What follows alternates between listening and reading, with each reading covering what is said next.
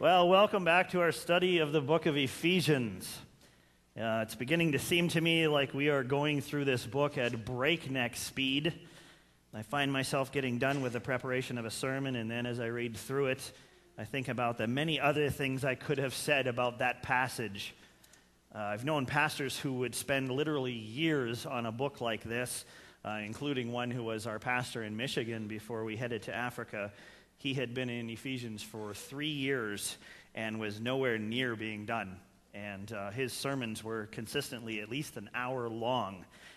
So there are going to be many principles that we will pull out of Ephesians in the future as well, not just in this study, and some of which we won't have even touched on them as we looked at this during the summer. Last week we worked through the last half of Ephesians chapter 4. We looked at the insistence that came from Paul that we engage our minds in the battle of choosing the new man over the old man. And we ended that study looking at 5 battlefields where that struggle takes place. And those 5 battlefields are, first of all, falsehood. We're to put off all falsehood and speak the truth in love. We also looked at selfish anger. We're not to let the sun go down on our anger. Acceptable anger results from hating what God hates. Selfish anger comes with all kinds of consequences. We looked at stealing. We are to work rather than steal, and that work is to be carried out for the purpose of having something to share with those in need. We looked at unwholesome talk. None of this is to come out of our mouths. We're to choose our words with the needs of others in mind, that we can build somebody up through our speech. And Paul wrote about bitterness. He contrasted bitterness, rage, anger, brawling, slander, and malice with kindness, compassion, and forgiveness. And I mentioned last week that there was a 6th battlefield that Paul spoke of, and I want to touch on that before we move into the rest of our passage today. So turn with me to Ephesians chapter 5 and verse 3. We're going to discuss this issue first, and then we'll move into the bulk of our passage. Ephesians chapter 5, I'm going to read verses 3 and 4. It says this: "But among you there must not be even a hint of sexual immorality or of any kind of impurity or of greed, because these are improper for God's holy people. Nor should there be obscenity, foolish talk, or coarse joking, which are out of place, but rather thanksgiving." If I were to go around the room and list our pet peeves, this would likely be the thing that I'd mention as my greatest pet peeve. But if I was to say anything about this issue, and I'm going to, I know that my words would be met with accusations of not having mastered this myself and being guilty of the very thing that I'm condemning. And those accusations would be justified. I don't have a spotless record in this area. So let's just agree that right now I'm up here, so I get to talk about this. But not because I'm looking down on a group of people that need to grow up in this regard. I need to grow up in this as well. And as I've mentioned before, if I could preach with a big mirror mounted in front of me, I would do it every week. I need to hear these things as much as anyone else does. A few years ago, when I was working in the youth ministry here, I purchased a DVD series of Christian stand-up comedians. It was a recording of a comedy festival, and I was so pleased when I saw a couple of the names listed on the DVD. They were comedians that I had heard before and I really enjoyed. And so I was confident about purchasing these DVDs to show to our youth and provide them with some sort of alternative humor to the trash that they watch at the theater and on TV. And I do my best to preview whatever I'm going to show others, so that's what I did with this series. The first performance made me laugh hysterically. It was very funny. The second performance I turned off after 5 minutes. The third performance I turned off. And the fourth one as well. There was no way that I was going to show that material to our youth. Why? For the very reason Paul's talking about here in this passage, because the words of those comedians were improper for God's holy people. And I know this sounds very self-righteous for me to say, I remember the enemies that I made in the youth group when I refused to show the commercials at a Super Bowl party that we were having here at the church. The next year, the party was held off-site, and I didn't hold my ground on banning the commercials. And in hindsight, my decision to relax that standard should have bothered me as much as it bothers me when a fellow church member says to me, "Oh, I shouldn't say that around you, you're a pastor." We get very deceived and very stupid in this area. Paul says we shouldn't tolerate sexual immorality, impurity, or greed, and we agree wholeheartedly those are bad, bad things. But he also says we shouldn't tolerate obscenity, foolish talk, or coarse joking. And rather than jump on our high horses, bringing to mind those people that we know who engage in such behavior, let's take a good hard look in the mirror this morning. Let's agree that keeping our standard just higher than the world's is not what Paul is talking about in the book of Ephesians. Let's agree that it is improper for that kind of language to be spoken in the presence of God, which is not just on church property or in front of your pastor. It's everywhere because God is omnipresent. And this is not an issue of conformity to the law. Don't write this off as legalism when you read this. This is an issue of holiness. Abstaining from obscenity, foolish talk, and coarse joking is the kind of thing that we want to make us stand out. Our failure to participate in this kind of speech will stand out, and some people in our lives will ridicule us for it. I know what it's like to be made fun of for being a prude. I know what it's like to be the squeaky clean church boy in the midst of trash-mouthed worldly men. Remember that I once worked on an oil crew where I was the only crew member without a criminal record. But that reputation was used by God to sort out the hard-hearted from those whom God was drawing to himself. And it led to a conversation that gave me an opportunity to share the truth of the gospel, which was worth every word of ridicule that I endured for the things that I chose not to participate in. We are God's chosen people, a royal priesthood, a holy nation, and we have been called to a higher purpose than fitting in.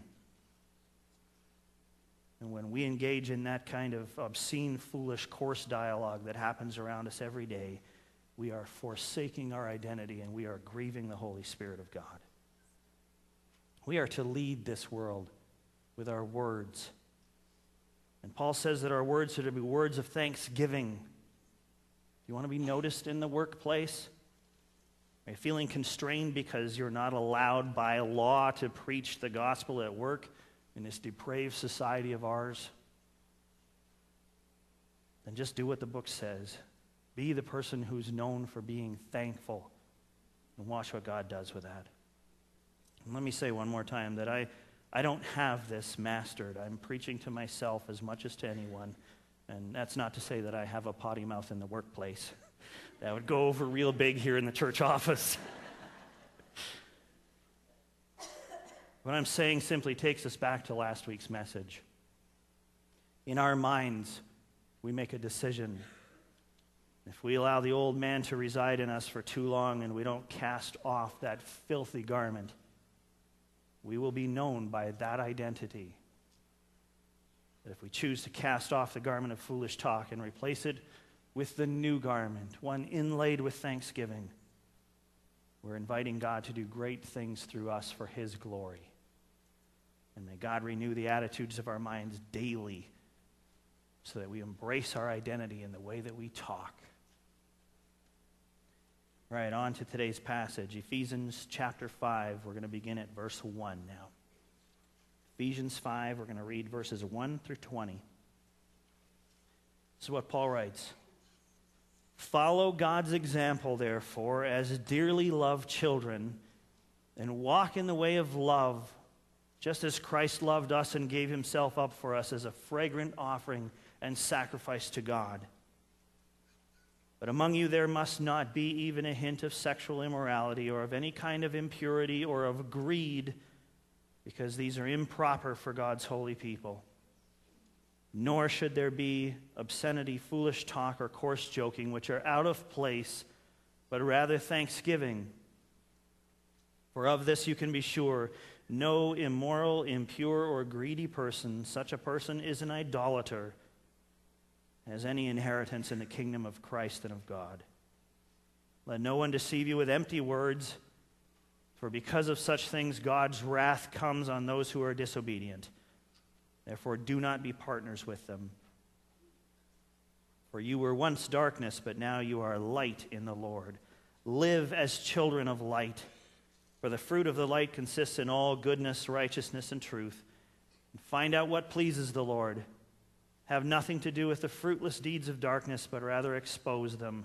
It is shameful even to mention what the disobedient do in secret. But everything exposed by the light becomes visible, and everything that is illuminated becomes a light. This is why it is said, "Wake up, sleeper, rise from the dead, and Christ will shine on you." Be very careful then how you live, not as unwise, but as wise, making the most of every opportunity, because the days are evil. Therefore, do not be foolish, but understand what the Lord's will is. Do not get drunk on wine, which leads to debauchery. Instead, be filled with the Spirit, speaking to one another with psalms, hymns, and songs from the Spirit. Sing and make music from your heart to the Lord, always giving thanks to God the Father for everything in the name of our Lord Jesus Christ. So Paul starts yet another passage in Ephesians with a therefore. And that ties what he's saying to what he's already said. And he's been writing about the new man that we need to embrace. We are new creations. The old has passed away, and all things have been made new. Therefore, act like it. It's a further exploration of what it means to live a life worthy of our calling. He invites his readers to follow God's example and walk in love. Christ's life was a model of what it means to walk in love, and so he points the Ephesians back to that model. Christ gave himself and his reputation up as an offering and a sacrifice to his Father, and we're to follow that example. And then he writes the words that we've just looked at in verses 3 and 4, and after that, Paul begins to lay out the motivation behind living the life of the new man, and there are 4 motivators that he outlines here. A negative motivator and 3 positive motivators. Why should we adopt a new standard for our lives? Why should we set the bar for our behavior so high? Well, here's how Paul answers that question. Motivator number 1, this is the negative motivator. There's judgment at stake, and it's real. In verse 5, Paul writes this, "For of this you can be sure, no immoral, impure, or greedy person, such a person is an idolater, has any inheritance in the kingdom of Christ and of God." Now let me make an important distinction here. This verse is not saying that a person who commits an immoral, impure, or greedy act has no inheritance in the kingdom. We do not lose our inheritance when we sin, even in these areas. We all mess up once in a while. We know that. But some of us have allowed sin to reign in our lives instead of just temporarily reside. And that's when that sin becomes worth more than God to us. And if someone allows anything to become worth more to them than God, they have become an idolater. Now, this was a very relevant thing in the Ephesus context. Remember that the people of Ephesus had raised the goddess Diana to idol level, to idol status. They worshipped a false god. And this goddess was known, among other things, as the goddess of fertility. So there were unspeakable things done in her name because they worshipped this false goddess. Sexual immorality was rampant. Talk of this immoral behavior had become commonplace. And I'm sure not a day went by in anyone's life when they didn't hear inappropriate comments made relating to this goddess of fertility and the behavior surrounding her worship. These worshipers of idols, some of whom I'm sure were in the church at Ephesus looking for answers to their questions, needed to hear this. They had to know that judgment awaited for worshipers of anything or anyone but God.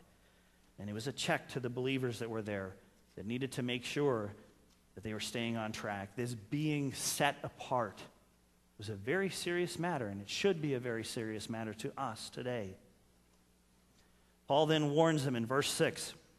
He says, "Let no one deceive you with empty words, for because of such things God's wrath comes on those who are disobedient. Therefore, do not be partners with them."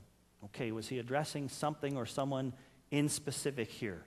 Yes, he probably was. At that time, the Gnostics had a very big following.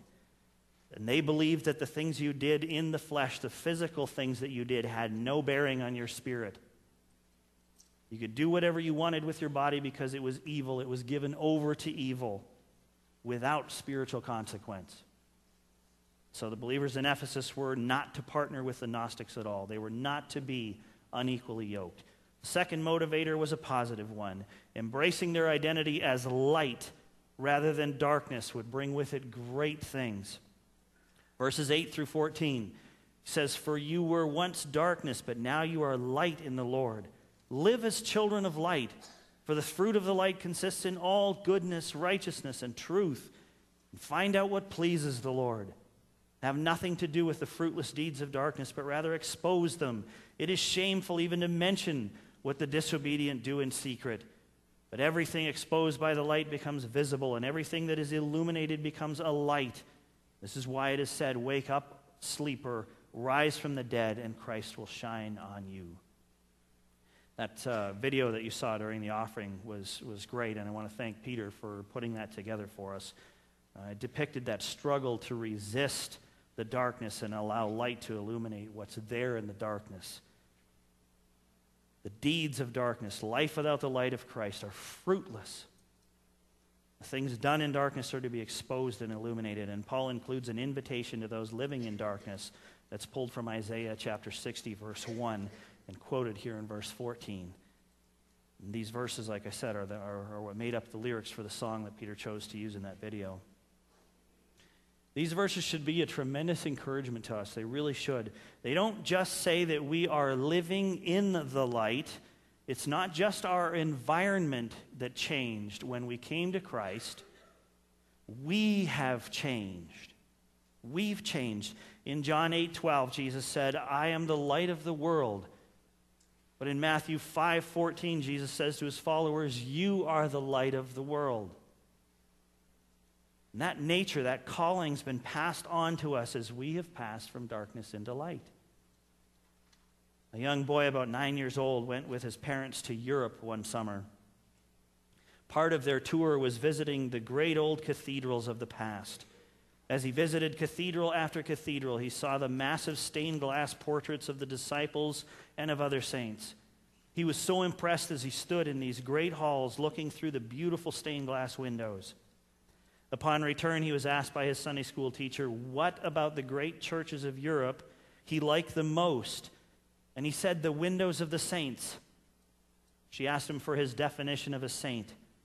And as his mind went back to those massive, beautiful stained glass windows, he replied, "A saint is someone God shines light through." That aspect of our identity and the way that God can use it should motivate us to live it out. The third motivation Paul mentions here for living out our identity has to do with wisdom. Verse 15 through 17 states another contrast between the old and new man. It says, "Be very careful then how you live, not as unwise, but as wise, making the most of every opportunity because the days are evil. Therefore, do not be foolish, but understand what the Lord's will is." And there are two assumptions that Paul makes here that we should accept as well. And the first is that as Christ's followers, we are not fools. We are not fools. Wisdom is one characteristic of our identity. The second assumption is that the wisdom we possess is practical wisdom because it teaches us how to live. And what are the marks of wise people who apply their wisdom in their everyday lives? Well, Paul mentions two things right here. First, Paul writes that wise people, that's us, make the most of every opportunity. We know that time is precious. The days, Paul says, are evil, so we seize each day for God's purposes. We acknowledge the potential of each day and make the most of that potential. We invest in every passing opportunity. Jonathan Edwards was a man used by God in the Great Awakening here in America in the 18th century. And he wrote down some of his thoughts in a piece called Resolutions that he wrote just before his 20th birthday. This was the 70th of his resolutions. Never to lose one moment of time, but to improve on it in the most profitable way I possibly can. Now, that makes me squirm just a little bit. Seriously, every opportunity. Secondly, Paul writes, wise people understand the Lord's will. Jesus prayed for God's will to be done, not his. Jesus taught us to pray, your will be done. Nothing is more important in life than to discover and do the will of God. God's will, his primary calling on our lives, is found right here in the Word, and so we, the wise ones, study the Bible to understand what he's showing us, just like we're doing right now.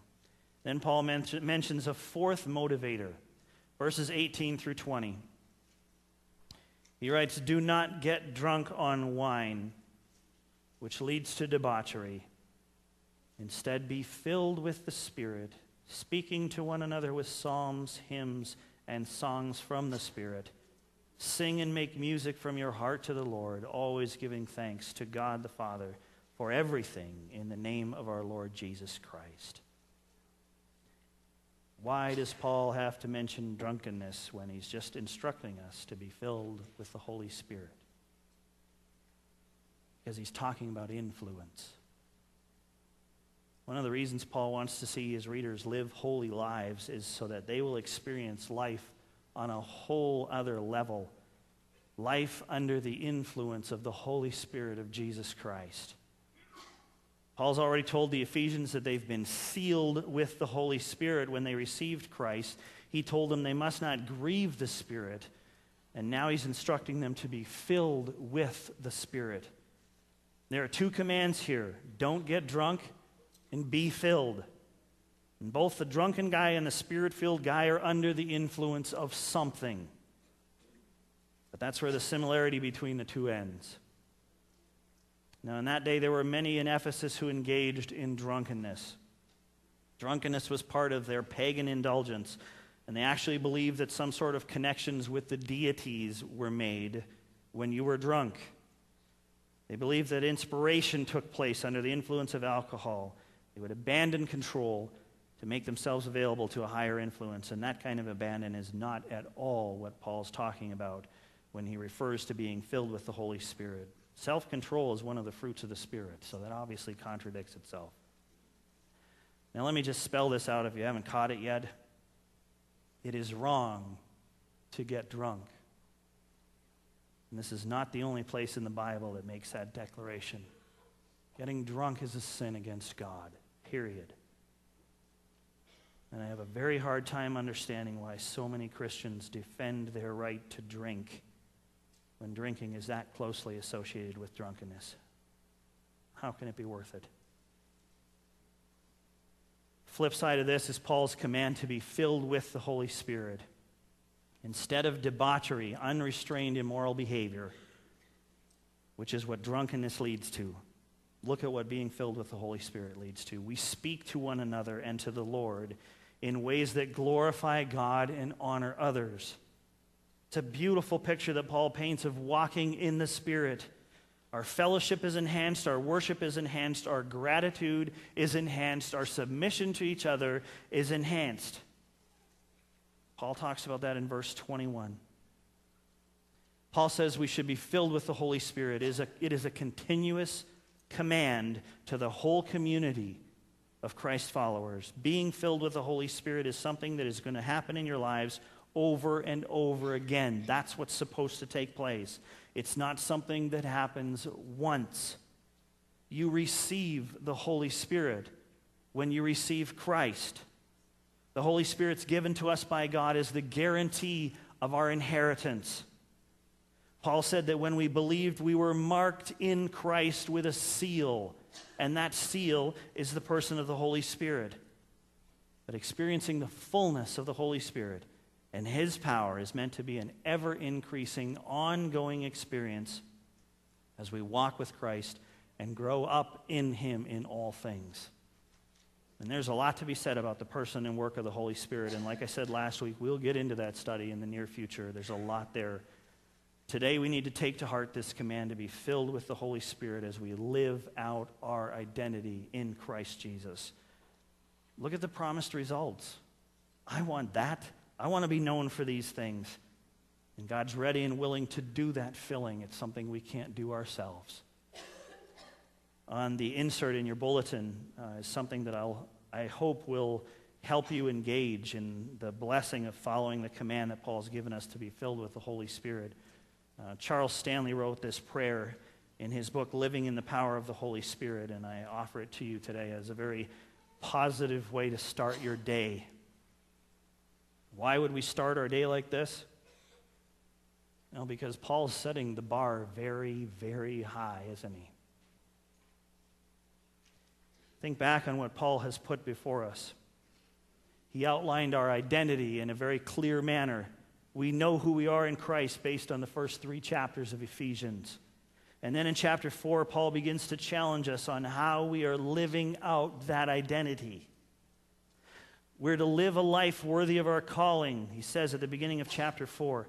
We're to be completely humble and gentle. We're to be patient, to bear with one another, to maintain unity and peace, to become mature, to speak the truth in love, to grow up in Christ, to not live like the world lives, to put off our old selves, to put on our new selves, to be made new in the attitude of our minds, to put off falsehood, to not sin in our anger, not give the devil a foothold, to stop stealing, to share with those in need, to not let any unwholesome talk come out of our mouths, to build others up, to not grieve the Holy Spirit, to get rid of all bitterness, rage, and anger, brawling and slander and malice, to be kind, to be compassionate, to forgive each other, to live a life full of love, to have no hint of sexual immorality among us, to not speak obscenity, foolish talk, or coarse joking, to live as children of light, to find out what pleases the Lord, to expose the darkness, to make the most of every opportunity, to not be foolish, to not get drunk, to be filled with the Holy Spirit, to speak to one another with psalms, hymns, and spiritual songs, to praise God, to always give thanks to God for everything, and to do whatever the rest of chapter 5 and all of chapter 6 says. Are you kidding me? What was Paul thinking? He might as well ask me to jump over this bar. Yeah, that's going to happen. I can't even reach the bar, let alone jump over it. He set this standard in the Word that is so high. It's called living a holy life. It's called living a life worthy of our calling. And yes, the bar is high, and I want to take the bar and move it down to about here. Because I can jump over that, I can do that, and God will be happy with me, right? I jumped a bar, just not that bar. That's impossible. I can't do that. I can't live out all those things day after day after day. He set the bar so high. On July 23rd, 1993, Javier Sotomayor jumped over a bar this high, 8 feet. He broke the world record And no one has touched that world record ever since. Now, did Javier do it through the power of the Holy Spirit? No. But the standard that God set in His Word is not impossible. No matter how much it looks to us like it is not. Unless we just try and do it ourselves. And then forget it. There's no possible way we'll live up to that standard. We can't clear that bar. But Paul says, be filled with the Holy Spirit. Be filled with the Holy Spirit. And you can live a life worthy of the calling that you've received. It is possible by the power of the Holy Spirit. And I need to know that. It's the life that God intended for me, so it's not impossible. The bar set in Scripture is not too high for us to clear. And so we walk by faith in Christ, being filled with the Holy Spirit, according to the standard that God has put out in His Word for us to see and to live by. I'm going to ask the elders if they'll come now and prepare for communion, and the worship team if you'll come back up here and prepare to lead us again. This morning we come to the communion table once again, and there's something specific that I want us to remember as we come. The body of Jesus Christ was given for us. His blood was spilt for the forgiveness of our sins. And through that amazing once-for-all sacrifice, Jesus purchased for us a new identity. He bought back the nature that was intended for us in the first place. We are a new creation because of the death and resurrection of our Lord and Savior, Jesus Christ. And then as He prepared to return to His Father in heaven, He made a promise to His disciples. He promised that He would send them the Holy Spirit, and through that, the power of the Holy Spirit, through that power, we would do great things. Is that not a generous Savior? We're going to thank Him today for all He's done, and we'll prepare ourselves for communion as we pray together.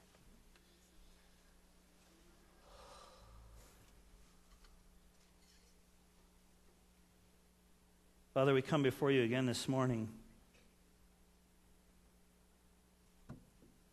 Some of us just broken by Your word. It's no wonder the word's referred to as a sword. It hurts.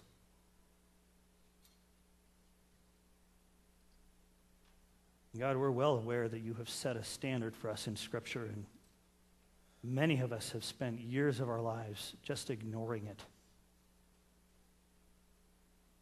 Happy with our own standard, happy with our own setting the bar in our lives and thinking we're doing something great and impressive for You.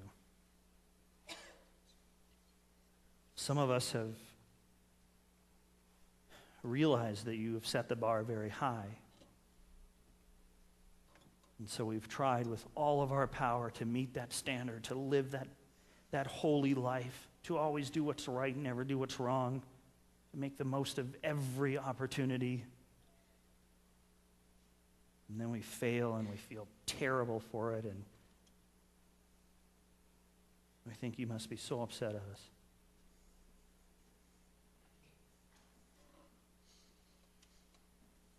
Father, we were made in Your image. And we were given Your Spirit to reside in us. And Father, I pray right now that we would pursue the fullness of the Holy Spirit. Paul says that we're to be being filled with the Holy Spirit constantly. And that Spirit has just been there, unused, unengaged, unchallenged by us for years. So So I ask this morning that every one of us would stand right now before you and say, Father, fill me with your Spirit. You've commanded us to be filled. And we're here before you to say, fill us, Father. As we empty ourselves of our old man, as we empty ourselves of ourselves,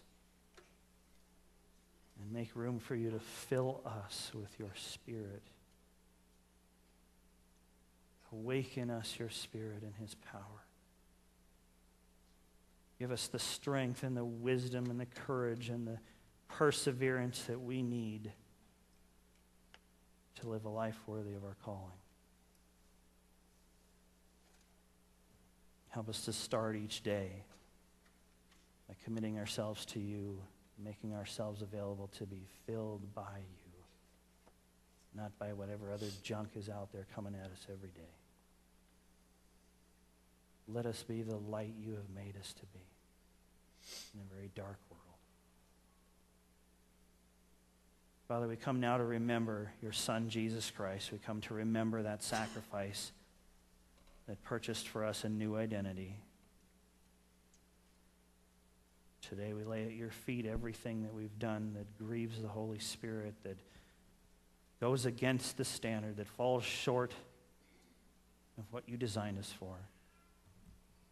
And we call on the forgiveness that you offered to us through the blood of Jesus Christ. Cleanse us today. Fill us with your Spirit. And let us live out the identity that you've given us. Commit ourselves in this time, this remembrance to you. Remembering Jesus in his name, in the name of Jesus Christ.